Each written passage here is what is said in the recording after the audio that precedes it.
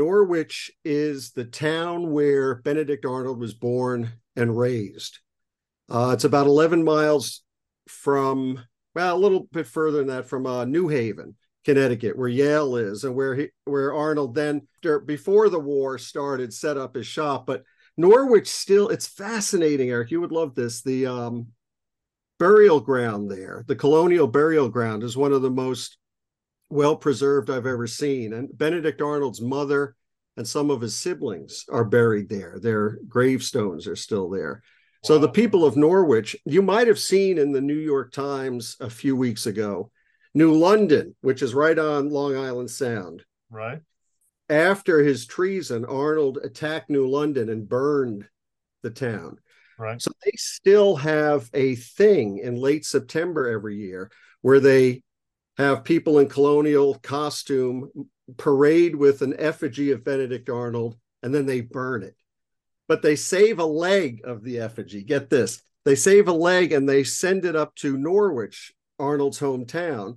And I went to this year, a few weeks ago, because there was a saying that was repeated in the newspapers at the time that if Arnold is captured because of his heroism at Saratoga, where he was wounded in his leg, if Arnold is captured, we should give full military honors to his leg, but hang the rest of him from the nearest tree.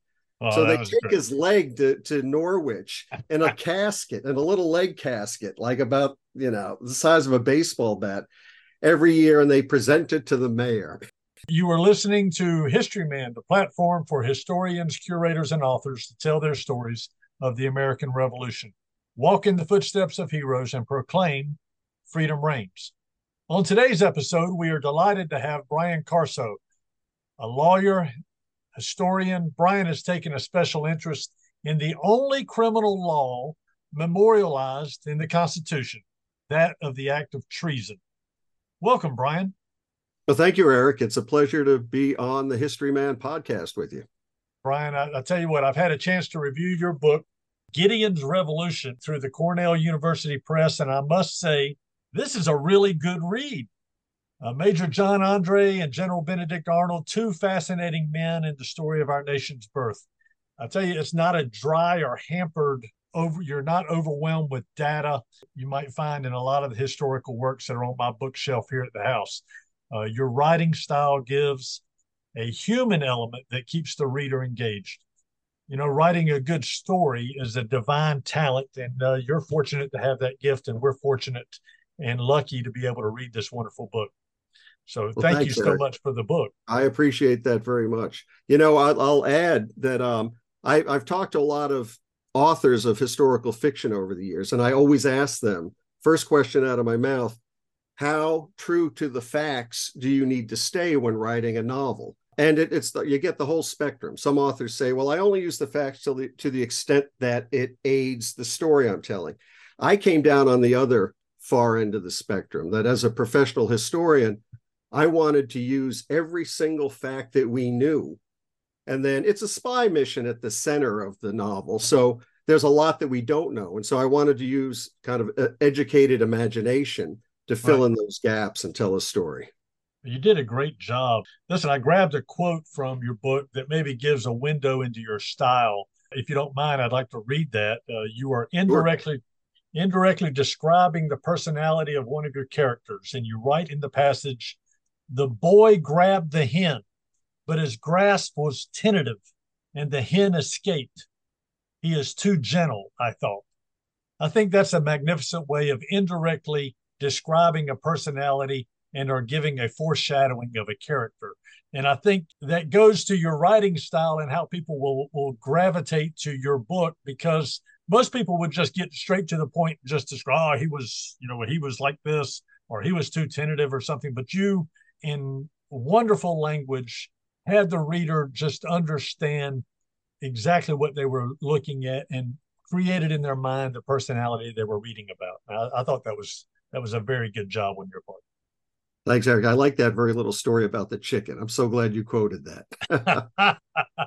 Tell us a little bit about your book and how people can get it. Well, Eric, first I'll mention they can get it. It's published by Cornell University Press, and you can get it certainly by just Googling Cornell University Press, Or if you go to my website, which is briancarso.com, there's a link to Cornell Press with a discount code on there that you can use.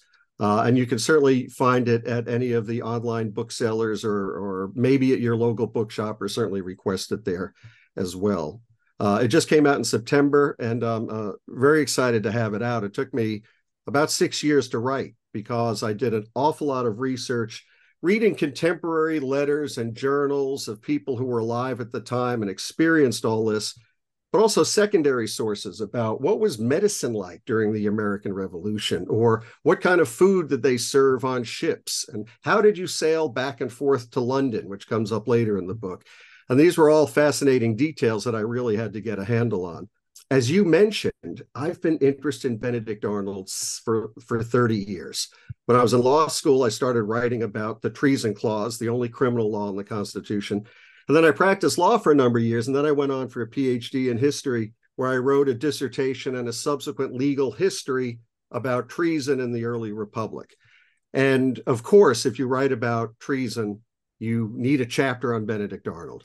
And while I was researching that, I found we just know a few details. It was a secret spy mission, but I found a little bit of information that right after Arnold had betrayed West Point and George Washington, Washington conceived of a plot to capture Benedict Arnold, who had fled to the British who occupied Manhattan, and bring him back across the Hudson to New Jersey, where he would be tried and hanged. And I thought, this is the stuff of a historical novel.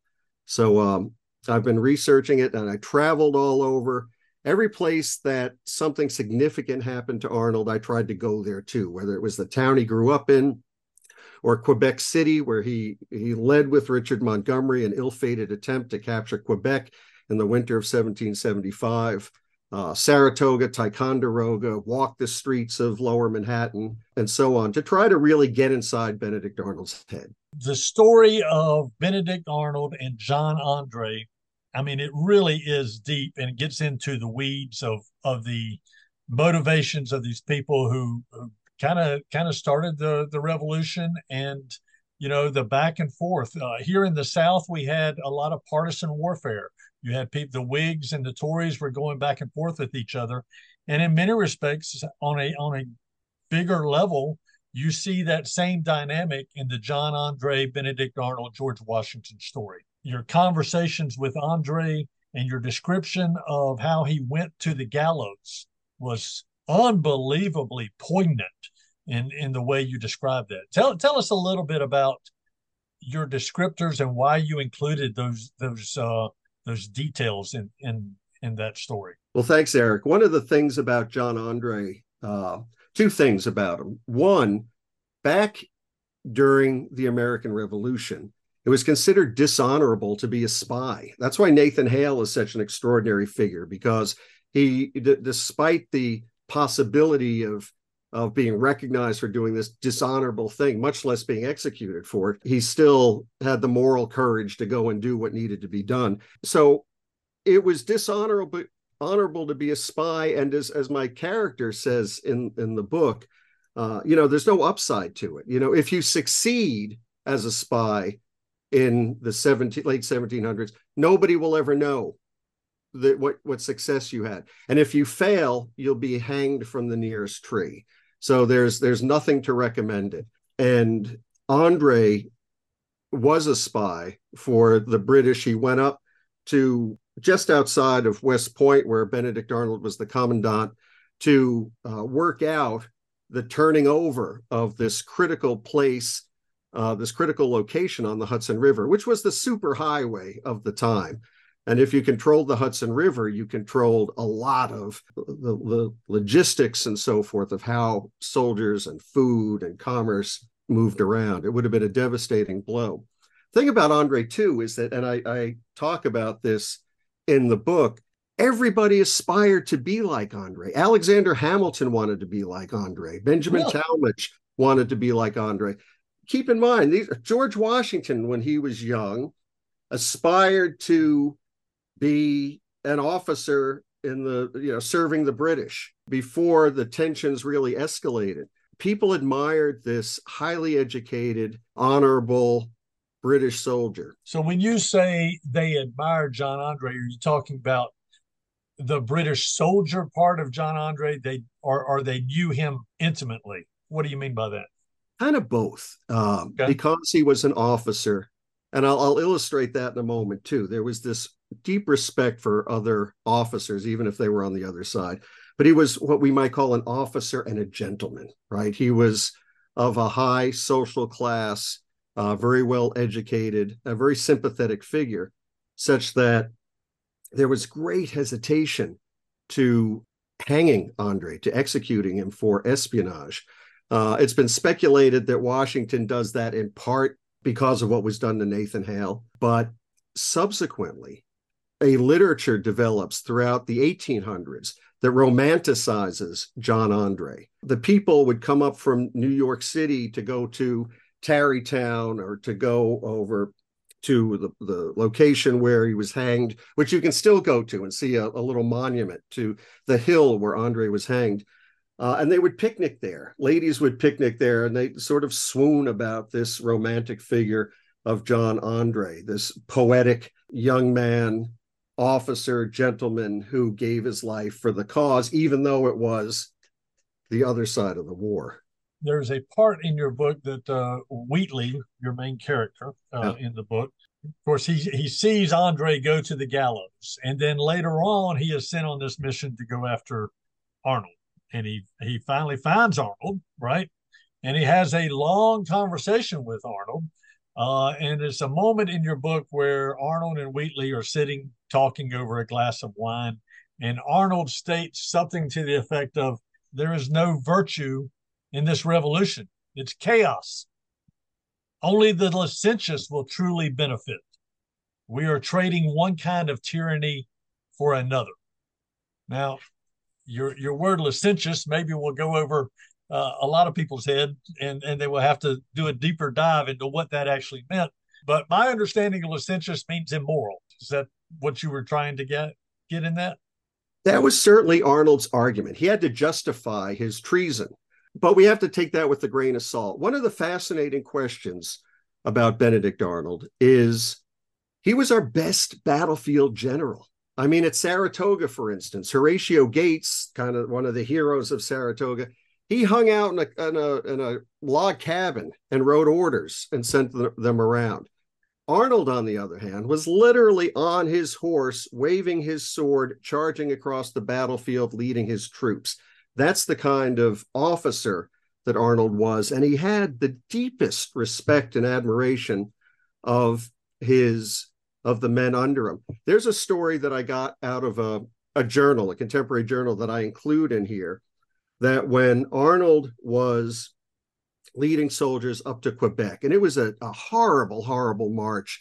It was in November through the backwoods of Maine and then into Canada, and it was cold. The soldiers were hungry. Smallpox afflicted some of them.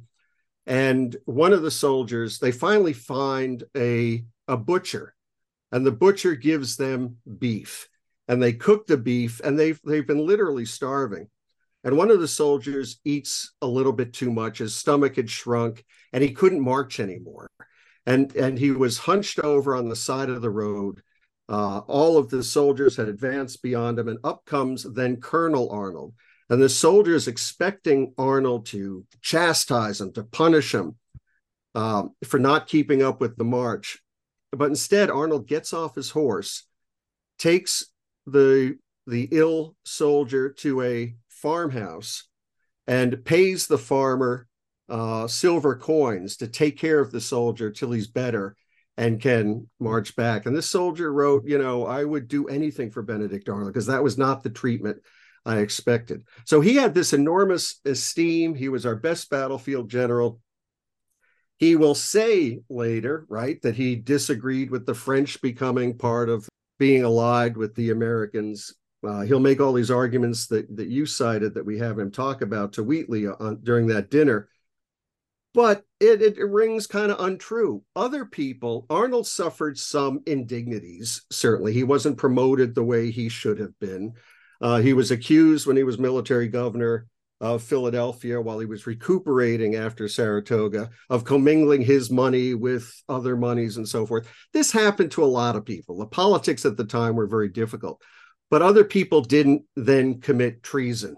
They didn't do what Arnold did. So what was it about Arnold's character that made him betray this cause for which he had been their best general? It's a fascinating problem, and it's a problem I try to work out here. The two great tensions in the book that I wrote are this idea of having to be a spy when nobody really wants to be a spy. What do you do as a spy? And in Wheatley's case, he's somebody who gets to know Arnold as a hero and then is charged, because he knows Arnold, to be one of the guys who gets to capture Arnold. You know him best, go capture him so that he can be hanged. That's certainly a tension. But then the other great tension is just trying to get inside Benedict Arnold's head and figure out, why did our best battlefield general turn and commit treason like he did? Is Wheatley a fictitious character or an actual character, actual person? Wheatley is fictitious. I needed to, and he's based again on all these various period journals and so forth.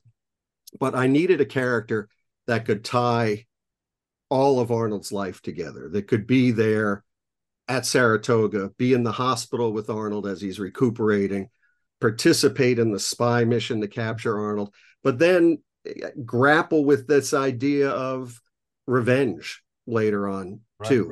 Let me ask you this.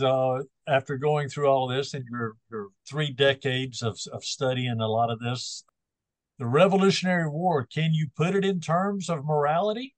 The British, were they more moral, or the Americans more moral? Benedict Arnold brings up this immoral aspect in his kind of his defense of his actions type of thing. Tell me, in your mind, who was more moral in the idea of the revolution? Eric, it's a great question. When I teach the American Revolution to my college students, I start back in 1607 with Jamestown, or 1620, the Mayflower Compact, right? So 150 years before anybody's thinking about declaring independence. And the Mayflower Compact, right out of the gate, says, this is what the Pilgrims on the Mayflower and the several other ships, as they're coming to America, they come up with this agreement amongst themselves, and they start out by saying, we emphasize that we are loyal subjects of the king, and they go on and on and on with all this boilerplate about how loyal they are to the king, and then they essentially say, but we're going to form our own government and our own society and be governed by the rules that we make. So right out of the gate in 1620, because the reality of the situation is they are at best a 45-day ocean crossing from anybody who's going to tell them what to do, right? So you have to, if you're, it's not like today where you've got phone and fax and internet and all that stuff. You're a month and a half away from Britain. You're going to set up your own society. And over those 150 years, what I like to do with my students is trace how British North America, the residents, the people like George Washington, John Adams, Thomas Jefferson, and so forth, develop a mindset that we are independent, that independence doesn't just spring up overnight. It's a long, slow process of thinking of yourself as being different enough to declare independence. And so the question of morality, on the one hand, right, you have the British fighting for empire. They had fought this great 7 Years' War, that what we in the States call the French and Indian War, to keep control of North America, and they defeat the French, and that's their mindset, to keep control of this colonial empire. But over 150 years, the people living in British North America had developed other ideas slowly, where they developed a different sense of identity. So, you've really got these two forces that are just coming into conflict. It's when you think about it in that long scope, it's almost natural that they would. What kind of law did you study? I had done work, a master's degree in American history before I went to law school. So I did a lot of legal history. And I practiced at a big New York firm for 4 years. And then I decided, well, I want to be a professor and study more history and mix law. And so I teach now at a college, Misericordia University in Northeast Pennsylvania. And I'm really fortunate because I get to teach law to undergraduates, constitutional law and so forth, great trials and things like that. And I get to teach history, and I get to commingle law and history whenever I can as well. So that's what kind of brought me. It was that early interest in the idea and the law of treason that got me into Right. Benedict Arnold. Our Constitution, you talked a little bit about the Mayflower Pact and stuff, but it's certainly our ideas of freedom and our Constitution. I was reading Henry Kissinger, I believe, was the one who talked a little bit about this. And I'm not a big fan of Henry Kissinger, but he certainly was an intellectual. He talked about the roots of our Constitution really starts back to the Westphalian Compact. Is that correct? And different pieces go way back. I mean, the treason clause, for instance, is 2 sentences, right? One defines treason, the first sentence, and the second defines the evidentiary standard. What kind of evidence? 2 witnesses to the same overt act. The definition of treason comes from a statute, I believe it was from 1352, basically the mid-1300s, an English statute. So it was 400 years old when it was adopted and sort of plugged into the United States Constitution in 1789. And the evidentiary standard was over 100 years old. Wow. So, yeah, I mean, people, the framers of the Constitution were taking these various pieces that they were familiar with through studying law and history and saying what will work for our republic, what right. To some extent we can cut and paste, and we're also going to come up with some new stuff that fit our particular circumstances. Well, in that vein, what does liberty mean to you? To me, liberty is a contract. It's a bargained for exchange that says we will be good people so that we can be free people. And in turn, flip that around, our government will make us free people, and in return, we will be good people. And when I say good, I mean virtuous, displaying civic virtue and democratic habits. We see it in the world. If, our freedoms get taken away when there are, for instance, after 9/11, right? We were particularly nervous. And so people were giving up some of our freedoms in favor of more national security. So if we want more freedom, we need a group of citizens who feel safe and secure because they know that they can reach consensus, that they know how to reach compromise. Again, these civic virtues and democratic habits. Civic virtues are those behaviors and habits that make self-government possible. And part of that is an agreement that we will come up with a set of rules and abide by those rules. And that's where the Benedict Arnold story throughout American history has been told and retold. In 1857, 4 years before the American Civil War, Washington Irving, the first really internationally famous American author who wrote the Legend of Sleepy Hollow and about Rip Van Winkle and so forth. Well, Washington Irving, late in his life, wrote a life of George Washington. And the largest chapter is 60 pages about the episode with Benedict Arnold. And Washington Irving said that he wrote this book to remind Americans about the promise of America and the promise of self-government, and that with all the sectional tensions of the time, that we want to make sure we don't betray that. We in 1857, we in 1860, 1865, don't betray the promise of a democratic self-government because of our own kind of sectional tensions and self-interests. And Arnold's story, I think it's relevant today, too. For all the political tensions that we feel today, it is a good thing to remind us about issues of loyalty to the system of government, to a democratic republic. That is what we are loyal to, not to any person or ideology, but loyal to this system that allows us the greatest amount of liberty. Brian, thank you so much for sitting down with us. The name of the book is Gideon's Revolution by Brian Carso. Tell us again how we can get your book, Brian. Sure, Eric. It's published by Cornell University Press. You can Google Cornell University Press and order it directly from there. Or if you go to my website, briancarso.com, there's a link to the Cornell site right there, along with a discount code. And on that website, too, there's a lot of additional information about Benedict Arnold, about the plot to capture him, some blogs that I've written, and so forth.